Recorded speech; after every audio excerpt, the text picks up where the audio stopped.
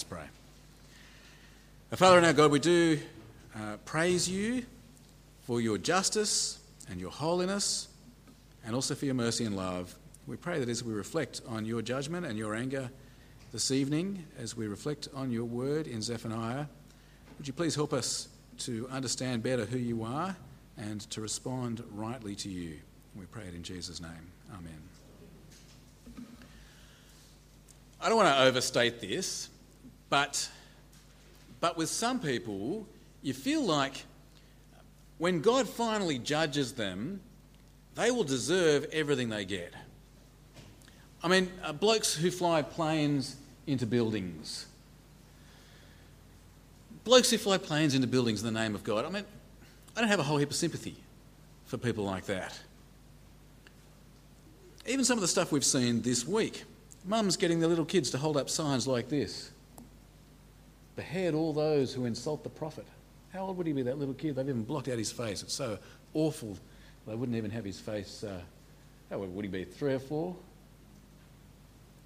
It's pretty off, don't you reckon? Or this one. Our dead are in paradise, your dead are in hell, so let's have a war. Or you think of some of the terrible things that happen in some pagan religions, things like human sacrifice. Here's a picture of a painting of human sacrifice. Terrible, terrible stuff. There are some pretty awful things done in the name of religion. Thanks, Carrie. And I mean, the leaders, the idolatrous religious leaders who teach false things about God, who get people to do dreadful things for the sake of religion, God's going to judge them. And most of us, I mean, we might feel a bit sorry for them, but basically they deserve what they'll get, don't they? I mean, you can see God is right to judge them. But reality is, most of us aren't like that. And most of the people we know aren't like that either. Most of the people we know, they're not Christians, but they're not bad people. The people we work with or study with, the people in mother's group, the people we play sport with, the people we go to school with, the non-Christians in our families, they're all right. They mind their own business. They just live quiet lives. It's not like they hate God. It's not like they hate Christians or something like that. They just can't be bothered with it all. You talk to them about Jesus, and it's not like they vigorously disbelieve it and get angry with you or something like that. They probably say something like, "That's lovely for you." But it's not for them. It's not something they feel the need to act on. They're too busy getting on with life, accumulating wealth, buying houses, working hard at their career, raising their family, involved in their hobbies. The people that we know, they're not wicked idolaters. They're not going to sacrifice their children. They're not going to fly planes into buildings or something like that. They're nice people, just getting on with life. And so the idea that God would be angry with them, the idea that God would judge them doesn't feel right, does it? Doesn't feel true. They seem like, the people we hang around with, they seem like they'll be okay. Maybe I'm talking about you.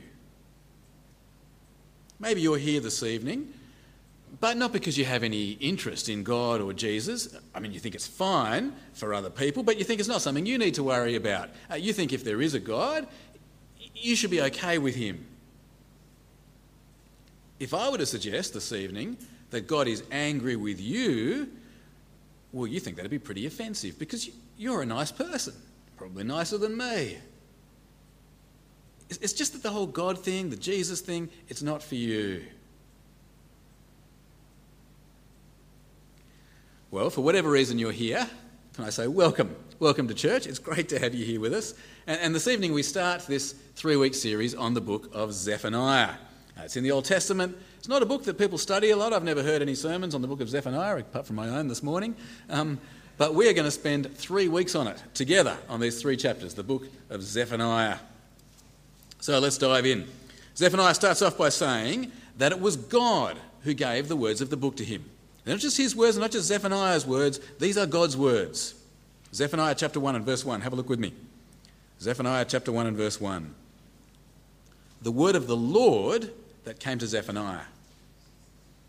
Zephaniah then gives us a bit of his family history. He's actually related to somebody famous. He is the great-great-grandson of King Hezekiah of Judah. Verse 1 again. Zephaniah, son of Cushi, the son of Gedaliah, the son of Amariah, the son of Hezekiah. Next thing, Zephaniah tells us when God spoke to him. And it was during the reign of King Josiah. Now, King Josiah was also related to King Hezekiah. And so he and Zephaniah are related. Josiah's grandfather and Zephaniah's great-grandfather were brothers. I don't know what that makes them. Some of the genealogists among us might say that's kind of second uncles or something like that, some kind of distant cousins. All right. Anyway, God speaks to Zephaniah while his distant relative Josiah is king. Historically, we're in around about 620 to 630 BC. 620 to 630 BC. Verse 1 again. When did this happen? When did God's word come to Zephaniah? During the reign of Josiah, son of Ammon, king of Judah. Now, it's important that we understand where we are in the history of the Jews here. And so I'm very pleased that I'm speaking to a highly educated congregation who are thoroughly aware of 2 Chronicles and are very aware of the flow of Kings, those of you who've been in church this year. So where are we in the history of the Jews? Well, Josiah's great-grandfather, Hezekiah, you may remember from earlier in this year, he's a pretty good bloke, isn't he? He tries hard to serve God. He tries to do the right thing most of the time. And during Hezekiah's reign, God does an amazing miracle. He saves Judah. In fact, he defeats the Assyrian Empire, 180,000 people killed, and Judah is spared. The rest of Israel is destroyed, but Judah is spared with this extraordinary miracle. It's a miracle that's recorded even in Assyrian records, as well as in Judean records. God spared Judah at the time of Hezekiah. But then Hezekiah had a son. His name was Manasseh, and Manasseh was a total shocker. He was awful. And not only was he awful, he reigned for 55 years. During that time, he led Judah into all kinds of idolatry and evil. During this time, Judah became so wicked that God said, I'm sick of it. I'm sick of you. He said, I'm going to wipe you out like a dish. I'm going to destroy the lot of you. Eventually, Manasseh dies. He's succeeded by his son, Ammon. Ammon's also a shocker, and within 2 years, his own people assassinate him. That brings King Josiah to the throne. Josiah is a man of 8 years of age when he becomes king. He's 8 years old. By the age of 16, Josiah has 2 wives and a couple of sons. His advisors, they want to make sure that he's got successors. They've got to keep the line going. So by 16, he's got a couple of sons. And it's at that age, 16, that the Bible says Josiah started to seek the Lord. He gets rid of some of the idolatry in the land, and he gets the temple of the Lord repaired. During the course of the repairs, they find a book in the temple. The Book of the Law, they call it. Probably it's what we now know as the Old Testament book of Deuteronomy. They didn't have it. No Bible, basically. And suddenly, as they're cleaning out the temple, whoa, what's this? Oh, a Bible. One Bible for them all. Well, Josiah reads it and he realises we're in trouble big time. We're in big trouble for decades. We've been blatantly disobeying God. So he finds this prophetess who was the son of the wife of the son of the wardrobe keeper or whatever she was. She's a prophetess, and she confirms, Huldah, that Judah are in big trouble, that God is bringing disaster. And so Josiah decides he's going to get serious about reforming Judah. He gets serious about purging the land of idols, and he follows what this book of the law says. And it's probably at this time, during this massive attempt at reform by King Josiah, that God speaks to Zephaniah. Zephaniah, in his little book, I'm not going to show it to you every time, but he often alludes to the book of Deuteronomy. And so he's probably writing soon after the discovery of this book in the temple. Okay, do you see where we are? For decades, more than 50 years, Judah has been disobedient to God. Josiah is now trying to turn it all around, and now as he's trying to do it, God speaks to Judah through Zephaniah to kind of back up what Josiah is doing. God starts off by saying that he's going to judge the entire world.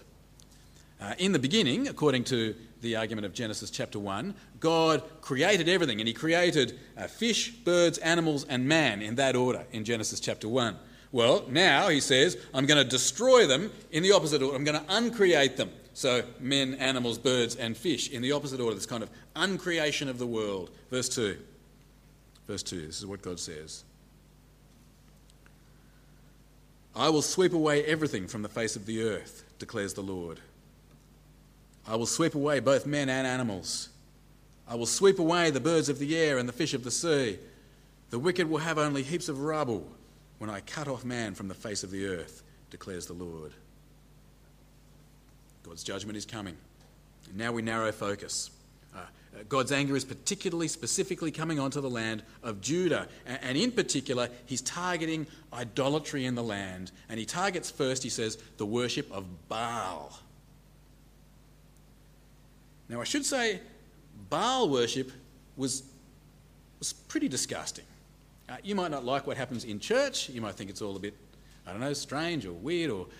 Tell you what, nothing like Baal worship. I read an article about Baal worship this week. Let me quote a little bit about Baal worship. Ritualistic Baal worship looked like this. Adults would gather around the altar of Baal. Infants, babies, would then be burned alive as a sacrificial offering to the deity. Amid horrific screams and the stench of charred human flesh, congregants, men and women alike, would engage in bisexual orgies. The ritual was intended to produce economic prosperity by prompting Baal to bring rain for the fertility of Mother Earth. That's pretty yuck, isn't it? It's pretty awful. No wonder God is so angry about it, that his people are doing this dreadful Baal worship. Now, it's not just Baal worship though. God also targets those who worship stars. He targets those who worship Molech as well. Molech worship also involves sacrificing your children. It involves sacred prostitution. It's disgusting stuff. All this dreadful idolatry among God's people, Judah. It is no wonder that God is livid with them. Verse 4. I will stretch out my hand against Judah and against all who live in Jerusalem. I will cut off from this place every remnant of Baal, the names of the pagan and the idolatrous priests, those who bow down on the roofs to worship the starry host, those who bow down and swear by the Lord and also who swear by Molech, those who turn back from following the Lord and neither seek the Lord nor inquire of him. God says, I'm preparing a sacrifice. It's not an animal sacrifice. He says, I'm inviting you to be the sacrifice. He says, I'm going to sacrifice idolaters. I'm going to slaughter my enemies. I'm going to destroy, it doesn't matter who they are, the leaders in Judah, the sons of Josiah, those in foreign clothes, that is, Judeans who wear the priestly robes of foreign deities. God says, I hate it all. And he says, I've set a day when I will judge idolatrous Judah. Verse 7. Be silent before the sovereign Lord, for the day of the Lord is near. The Lord has prepared a sacrifice. He has consecrated those he has invited. On the day of the Lord's sacrifice, I will punish the princes, the leaders, and the king's sons, and all those clad in foreign clothes. On that day, I will punish all who avoid stepping on the threshold. That seems a bit strange, doesn't it? Why does he get angry with people who don't step on the threshold? In fact, that's referring to people who worship the Philistine god Dagon. Again, he's a fertility idol. He's worshipped by sacred prostitution. And you can read about why they don't step on the threshold in the book of 1 Samuel. I encourage you to have a look at it. So Dagon worshippers, I will punish all who avoid stepping on the threshold, who fill the temple of their gods with violence and deceit. All right. Disgusting idolatry, child sacrifice, bisexual prostitution, orgies, and they call it worship. God's going to destroy it all, and fair enough. It's just disgusting, isn't it?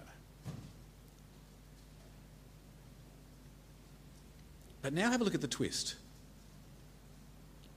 Because it's not just the out-and-out idolaters who God is going for.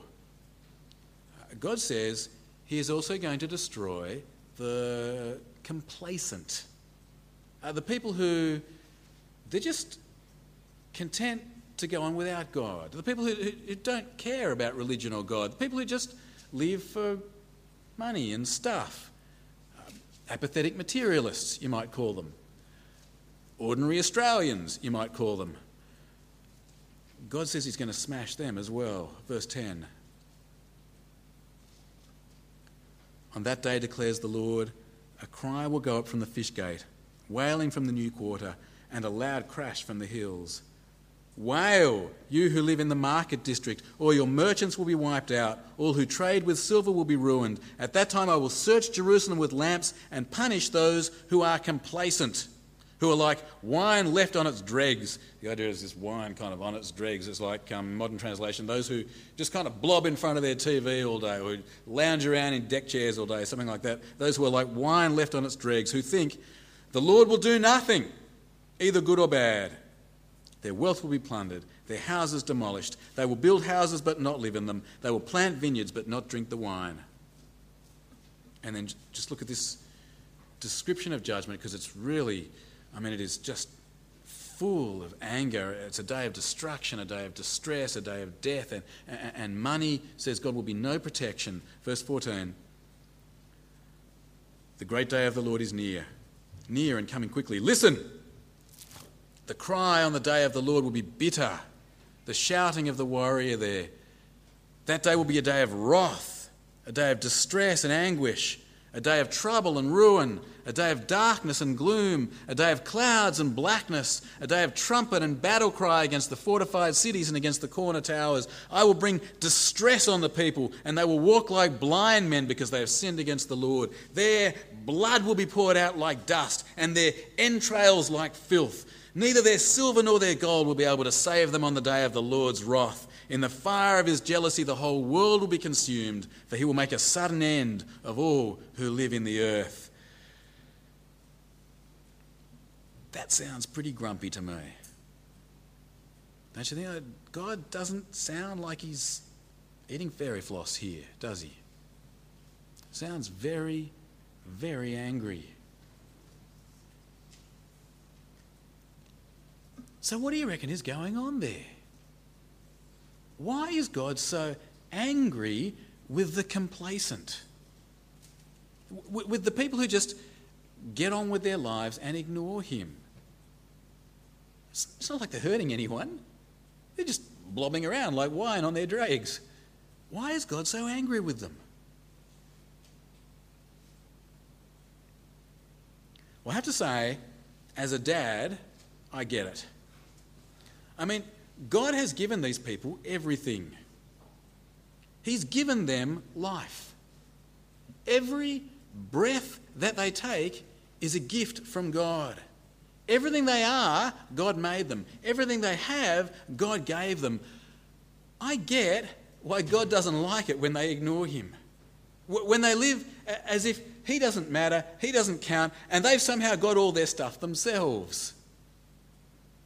For my children, there are a few of them here tonight, for my children to live in my house, to sleep in my bed, to watch my TV, eat my food, bathe in my bath, wear the clothes I buy them, go to the school I pay for them to then ignore me, for them to pretend I don't exist, like they don't have a dad, for them to happily live their life in my house with my stuff with no acknowledgement of me, never talking to me, speaking to other people as if they don't have a dad, as if they've got all this stuff themselves. That is not acceptable to me. I'm not going to allow that. I give them everything. They should have the grace and the courtesy and the humility and the honesty to acknowledge it. And they should show me some love and respect. And they do, don't you, boys? You do.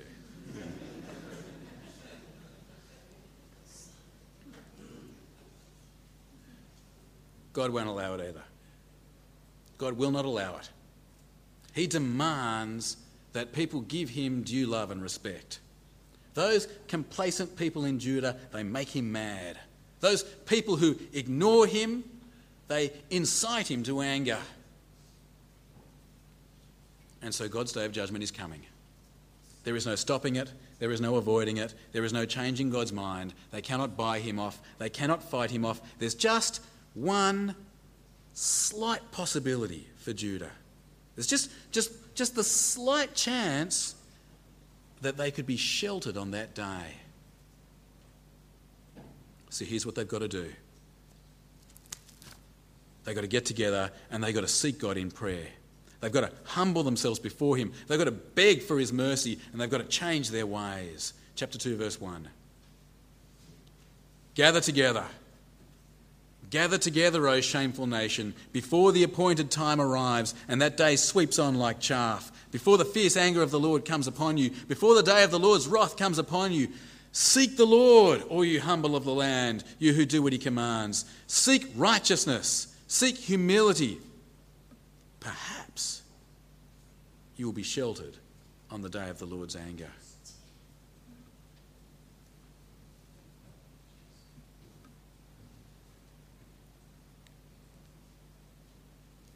Okay, do you get the point God's making here? He's had it. He's had it with Judah. He's had it with their gross idolatry. He's had it with their complacent materialism. God has set a day when he's going to smash them and there is nothing they can do to stop it. They can just pray that God will shelter them when that day comes. Well, King Josiah heard this and he listened. He listened to Zephaniah and he worked hard to reform Judah, to get them to humble themselves, to get them to change their ways. Josiah worked hard, but it didn't last. Are those sons born to him when he was so young? They didn't follow in his footsteps. And just like God says here, they got smashed. Within just a few years of Zephaniah's prophecy, Judah was destroyed. Josiah's son Jehoahaz became king, smashed, carried off into exile in Egypt. Josiah's next son, Jehoiakim, smashed, taken off into exile in Babylon. The nation of Judah completely destroyed, completely defeated, wiped out like a dish. The few survivors taken to Babylon. Josiah's brother, Zedekiah, is then put on the throne, and then he has all his sons killed before his eyes, and then his eyes put out so that the last thing he ever sees is his kids having been killed, and then he is taken off to exile in Babylon, the last ever king of Judah. Through Zephaniah, God said it would happen, and it happened. That, by the way, is why they put Zephaniah's book in the Bible. It's why they believed that God had spoken through Zephaniah. He said it would happen, and it happened. But of course, that's not the end of God's judgment. Not even the end of God's judgment in Zephaniah. In Zephaniah, God says he's going to judge not just Judah, he's going to judge the whole world. He's not going to tolerate sin and idolatry. And as Christians, we know that that day is still to come. A day is coming when God would judge this world and everyone in it. He would judge idolaters. And now I want to show you some verses from the New Testament. So I've put them on your outline, on the right-hand side there. First, this is from Acts chapter 17. And have a look with me at God's judgment of idolatry here. This is the Apostle Paul speaking.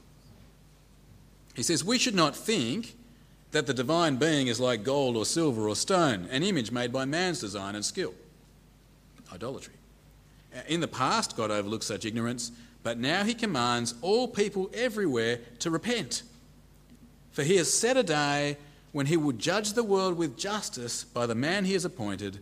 He's given proof of this to all men by raising him from the dead. God has raised Jesus from the dead, appointed him as judge, set the day. His judgment is coming on idolatry. Jesus will return. Here's what's going to happen. The second verse there from 2 Peter. It's going to be the end for the world. The day of the Lord will come like a thief. The heavens will disappear with a roar. The elements will be destroyed by fire, and the earth and everything in it will be laid bare. God's judgment is coming, and there is only one way to be sheltered, only one way to be rescued from God's coming anger. Here it is. This is what the Thessalonians did. This is what the Thessalonian Christians did. It's the only thing anyone can do. There, the third verse. "You turned to God from idols to serve the living and true God and to wait for his Son from heaven, whom he raised from the dead, Jesus, who rescues us from the coming wrath." Jesus can rescue people from the coming wrath. He is the only one raised from the dead, the only one who can rescue people. And so people need to do what the Thessalonians did here. People need to turn from idols to serve the true God and rely on Jesus to rescue them.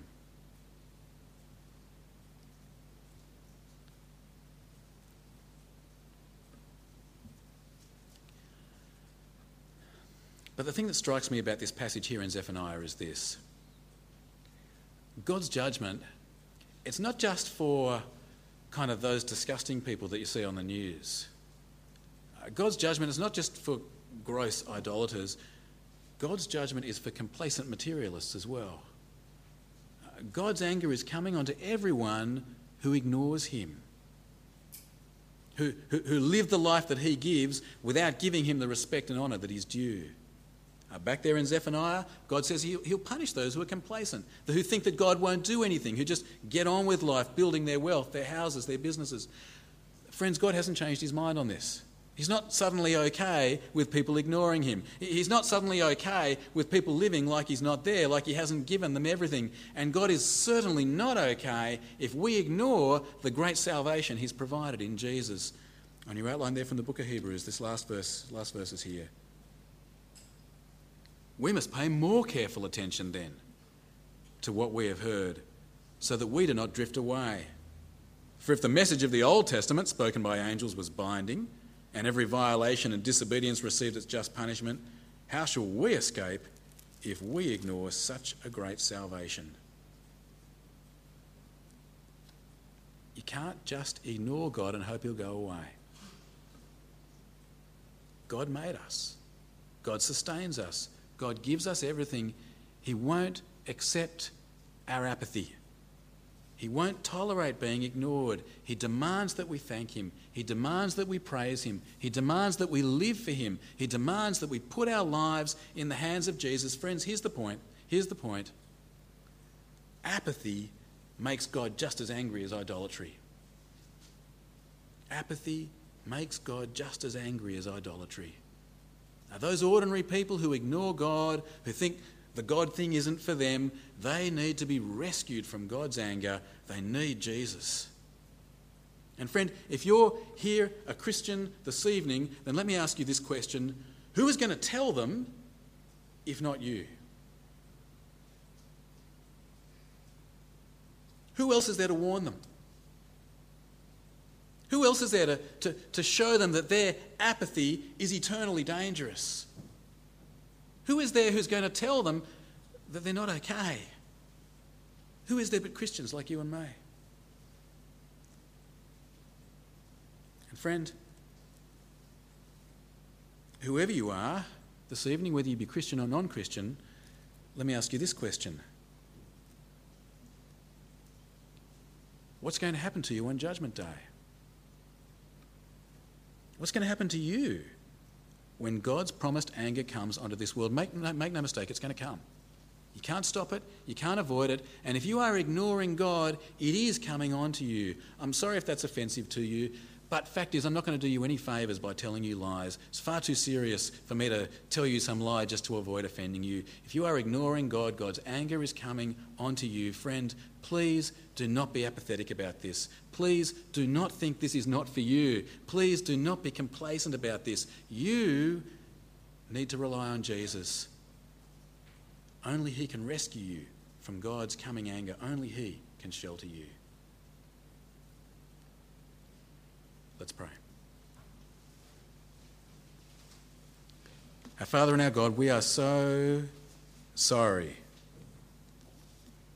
that we would live life in the pretense that we give ourselves everything we have. We are so sorry that we would live our lives ignoring the fact that you have given us life, the fact that everything we are and everything we have comes to us as a gift from you. We are so sorry that we would ever think we could be okay with you, that you would be okay with us ignoring you. Father, we pray that you would please forgive us and please shelter us on the day when your righteous anger comes. Father, we know that only Jesus can rescue us, and so we rely on him. We rely on Jesus, and we pray that you would shelter us. In Jesus' name, amen.